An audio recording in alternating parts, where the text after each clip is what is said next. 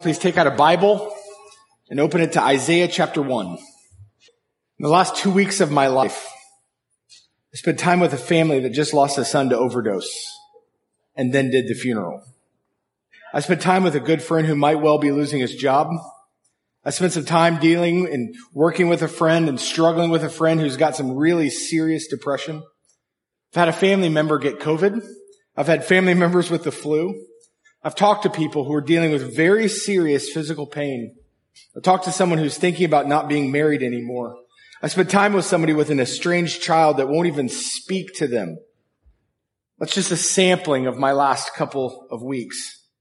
And hear me, I don't share that with you this morning to draw attention to me. I share that to draw the attention to the reality of life and to acknowledge that life is not easy. In fact, it's very, very difficult. On Friday at the funeral, I shared part of Psalm 46. I'll read a verse to you now. God is our refuge and strength, a very present help in trouble. The observation I made at the funeral, which absolutely holds true, is that in revealing himself, God declares, I'm a refuge and strength. It's as if he's testifying that life is going to be at times so hard, so difficult, so challenging that you're going to need to find a place to hide. You're going to need somewhere to weather the storm.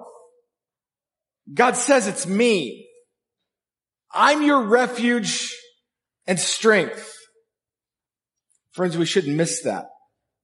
The Lord thinks we're going to need a refuge, that life is going to be difficult. Now, why do I start by telling you that this morning? I mean, am I just trying to sober you up, somber you? Am I trying just to discourage you? No, I say that because this morning we're starting an Advent series. And in many ways, Advent is the reality that life is difficult. Advent is a confession that life is full of trials and affliction and suffering. Advent is an acknowledgement that life could be really hard and dark sometimes. And Advent is a proclamation that in the midst of said darkness, when perhaps everything seems hopeless, a glimmer of light appears. You open up your Bible and you read Adam and Eve chose to sin. And then a glimmer. The text points us to a snake crusher. You read on and Jacob takes his brother to Egypt. They end up in slavery. And the Lord raises up a glimmer, a redeemer. Even as we just finished the book of Exodus with a tremendous foreshadowing that God would dwell with us by building the tabernacle, we see immediately the people falling back into sin. What's amazingly real about reading through the Old Testament is you come to these points and you're like, will this lead Israel to be faithful? No! The people fall into sin over and over again. I mean, the book of Judges tells that story. And the people did what was right in their own eyes. And that God would raise up a judge to bring them, to deliver them. And would that bring about faithfulness? No. And then they would raise up kings. Did that help? No. And then the kingdom divides and the northern kingdom falls and the southern kingdom would rather trust itself to Assyria than the Lord. And you find the people of Judah in rebellion. It's dark. It's bleak. And the Lord in that moment raises up a prophet. And he sends forth a man named Isaiah that he might speak. And for the next 4 Sundays, we are going to consider the book of Isaiah. Now, if you're paying attention, 2020, we were in Isaiah. 2022, we're going to be in Isaiah. 4 very different passages. All looking forward, all considering this light, this expectation that in the middle of our trials, our struggles, our affliction, in the midst of the darkness, God resolves that in His Son. It's this forecast for us of the light. That's where we're going to be for the next month. We're going to let Isaiah point us to Jesus. So with that as our introduction, let us open our Bibles and pray. Gracious Father, as we're gathered together this morning, it is our desire that as we open up your book, Father, that you would calm our hearts, you would settle our spirits, Father, you'd wipe our mind of distractions, and God, that you would speak. Father, would you grant us understanding? Would you grant us insights? Would you make yourself known? And I especially pray, Father, that as we start this Advent season, that you would stir in us hope. That you would stir in us hope. Hope rooted in the appearance of Jesus as a baby. And a hope that will be fully manifested when he returns in glory. Father, would you build and grow this hope in us? For some of us need it badly. In Jesus' name we pray. Amen. Book of Isaiah, chapter 1, verse 1, starts like this.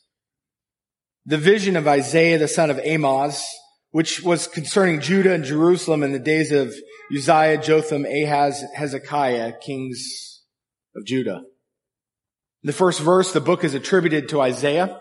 Isaiah's name means the Lord saves. You might even say the Lord is salvation. God raises up a prophet with the same name as the message he's going to bring. Then amongst the people who are looking for all kinds of means to find value, to find worth, choosing all different kinds of idolatry, God says, I'm salvation. Salvation comes from the Lord. We'll see that over the next couple of weeks. We're also told that Isaiah comes from a vision, meaning it's more than just God calling him to himself and telling this, that God actually showed this to Isaiah.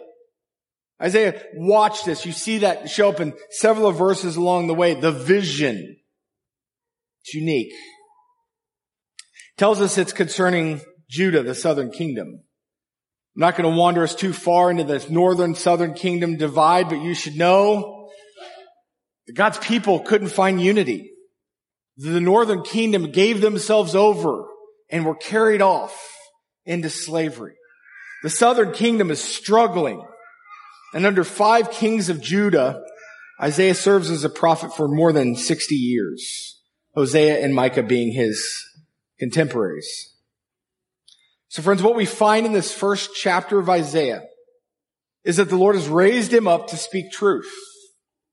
And that truth begins with Judah's depravity. And the Lord wants to make it very, very clear that he knows the exact condition of his people.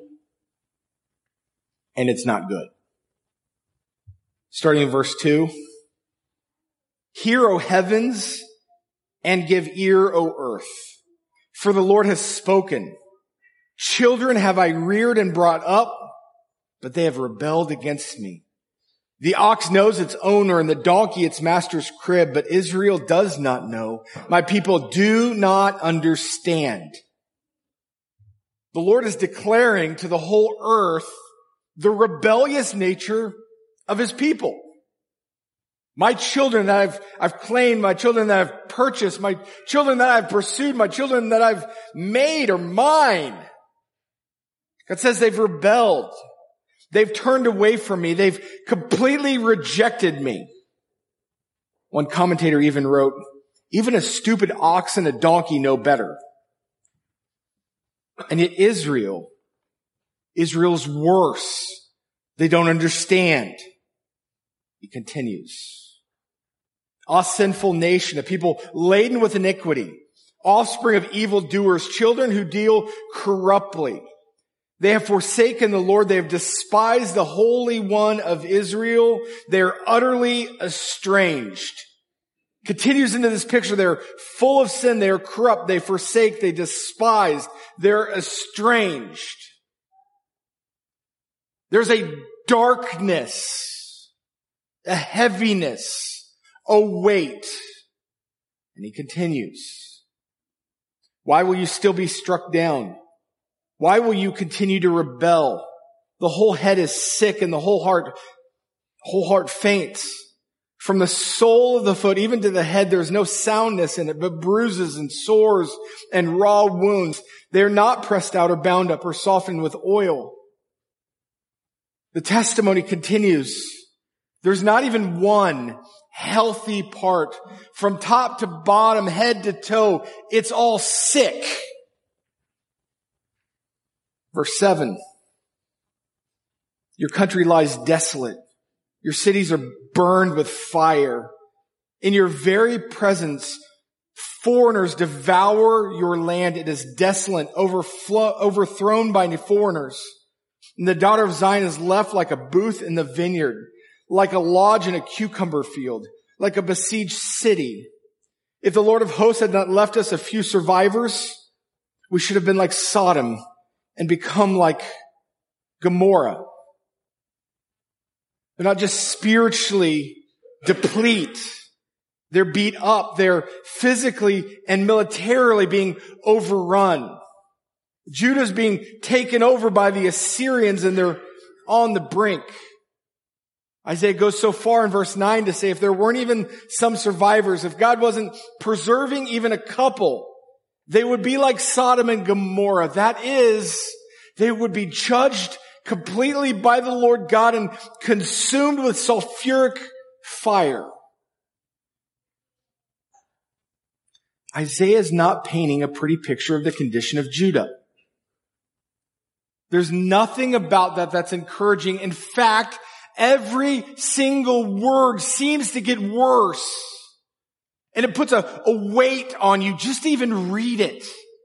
It's got a confining darkness. It just feels gross and icky. And it testifies that God knows the true condition of his people. He knows our true condition. We can't fool him. We can't hide from him. We can't deceive him.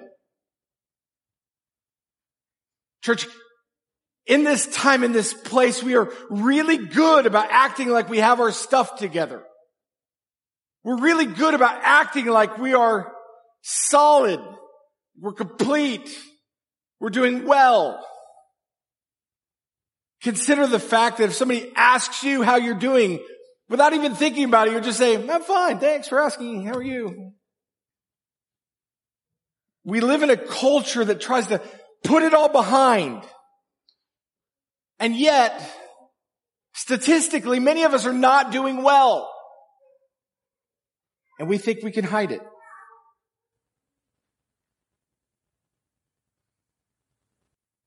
The Lord knows the condition of his people.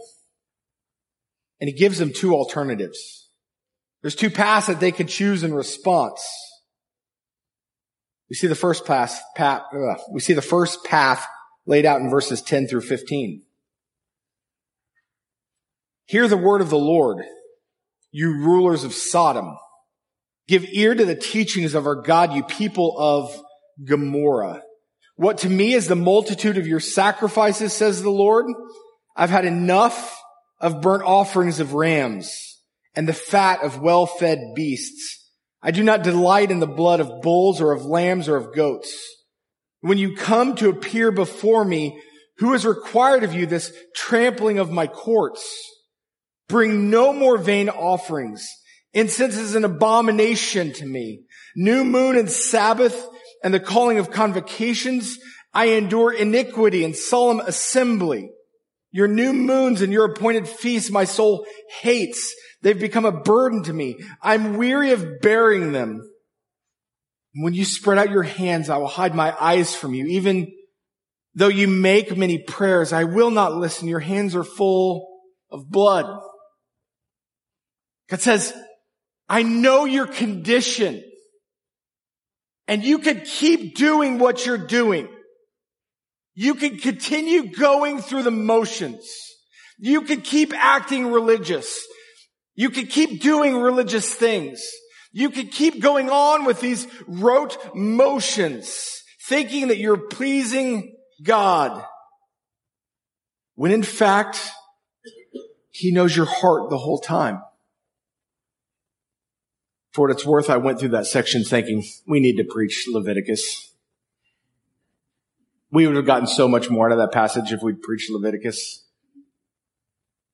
God has called us to worship Him, and we do it with an impure heart. God says, you can continue on in your ways.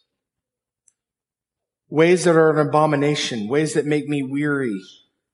And I will hide my eyes from you. I will not listen. Friends, Judah has fallen away from the Lord, and God says you can continue the practice of going through the motions and incur judgment. But that's not the only option. If you're keeping track in your mind, you could think about that first section as people who don't believe in the Lord, if you want. Just a way to think about this text. There's a way in which we could pursue sin. We can make our life about pursuing the desires of our stomach, the desires of our heart. And there's judgment for that. You want to think about that second step in? You could think about false religious practices. That many of us can buy into this idea that if I do the right things, God will be pleased, as if God doesn't know where our heart is in that. God says, I know. Starting in verse 16, He gives them another option. Wash yourselves. Make yourselves clean. Remove the evil of your deeds from before my eyes. Cease to do evil. Learn to do good. Seek justice. Correct oppression. Bring justice to the fatherless. Plead the widow's cause. Simply put, God says, repent. Turn away from evil. Turn away from false worship. Turn away from idolatry. Turn away from your sin and choose me. Instead of false worship, bring true worship. Instead of false obedience, choose true obedience. And instead of rebellion, choose faithfulness. Friends, when everything was dark and bleak and trending darker, I mean, the people of God hadn't just moved away from Him, they'd rebelled against Him, they'd completely rejected Him. And if you're reading through your Bible all the way through here historically, this is not the first or the second or the third time, and it's probably not the 10,000th or the 50,000th. It's way more than that Israel has been unfaithful. And what gets me about 16 and 17 still on the screen is the opportunity to do more and try harder. Fix it. Right? You know that sin you're doing? Quit it. Good luck with that. You know that idolatry that overwhelms your heart you can't get rid of? Stop doing that. Was that effective in Israel? No. Has that ever been effective in your life? No. There's a darkness that this text puts before us, but there's a reality that this text puts before us. That you can't actually read it without going, there's a little bit of me here. There's a little bit of me here. There's a whole lot of me here. There's a whole lot of me here. I do this. I practice this. I try to get away with this. I don't want anybody to know, but this is where my heart is. In the midst of this darkness, God tells him, you can't keep doing it the same way. There's a different option.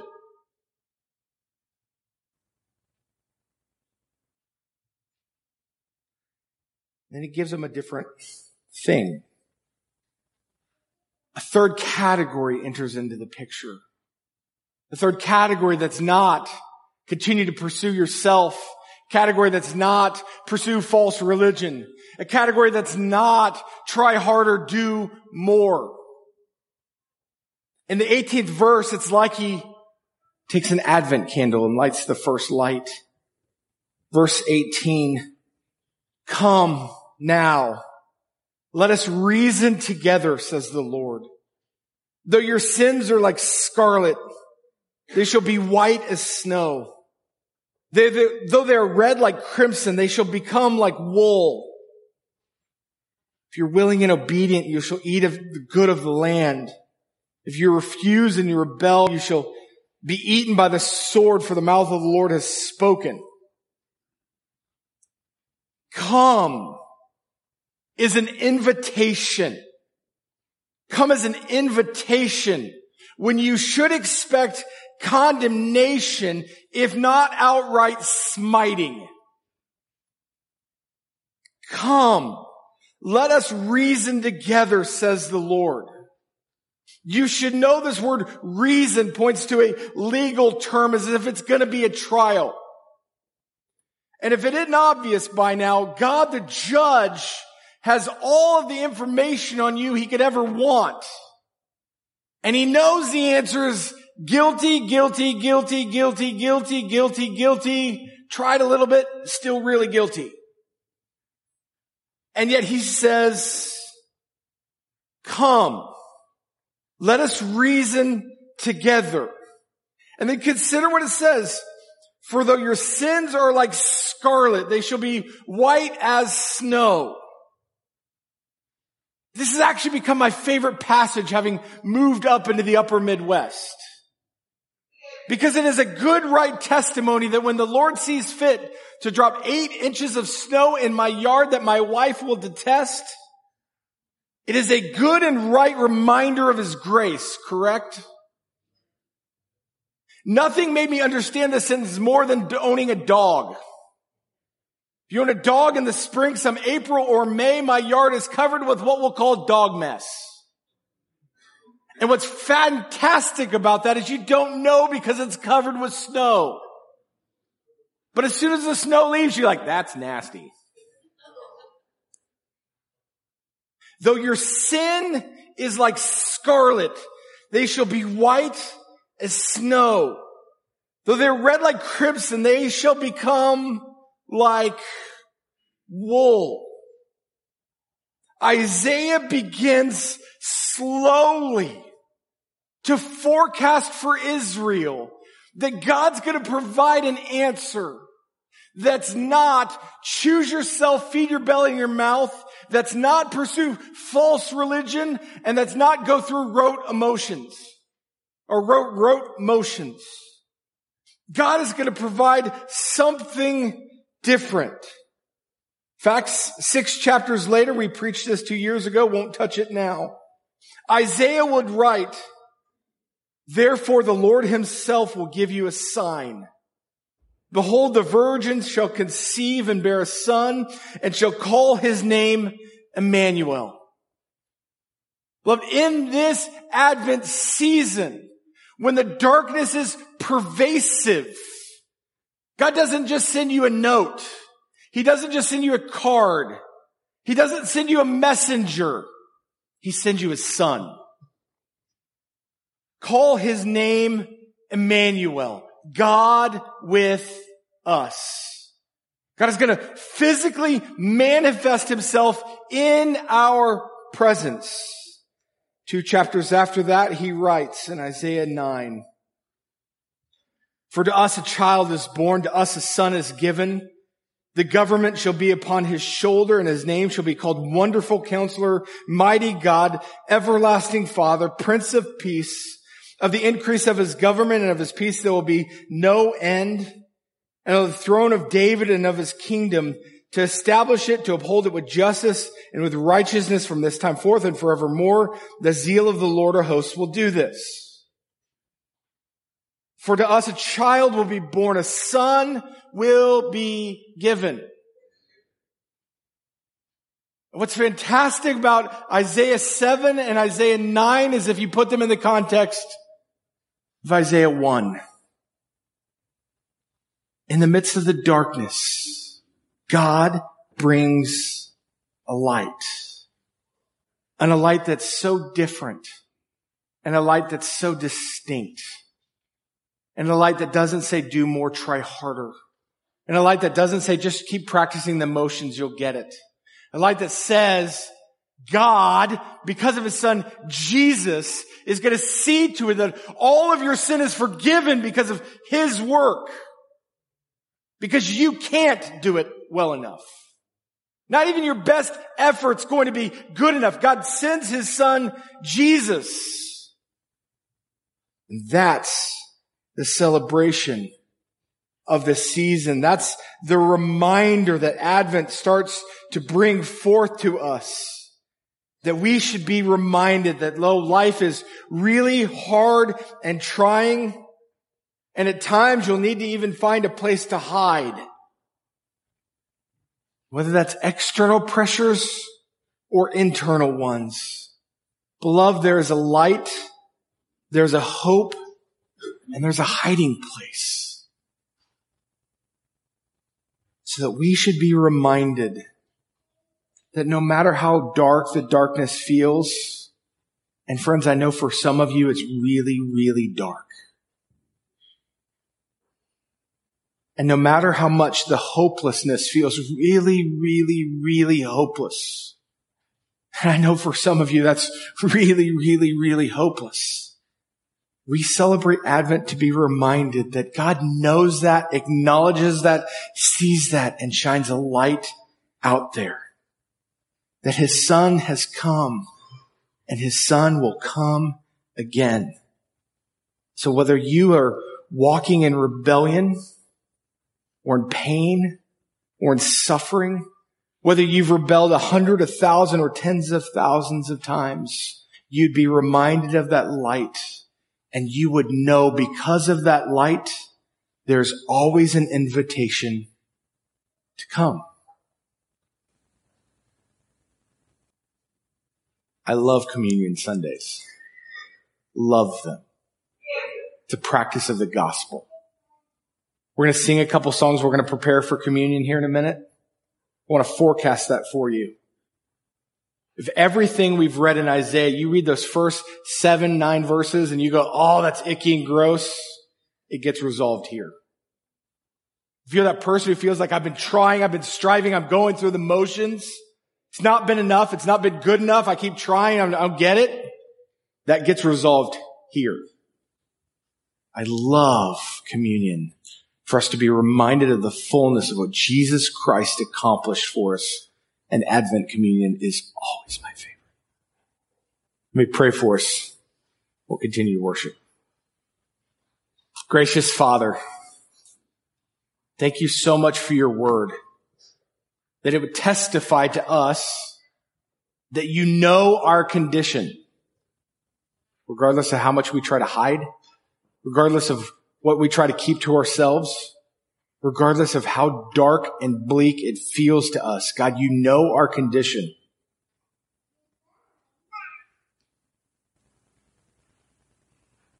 And rather than asking us to try again,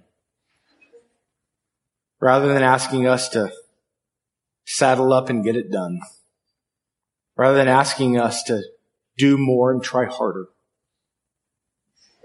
you provided your son Jesus. Father, what a glorious and tremendous blessing Jesus is to us. Would you allow an enormous spotlight to be shined on him this season in our lives and in our hearts, so that we could truly celebrate all that his birth means to us and all that his return will mean.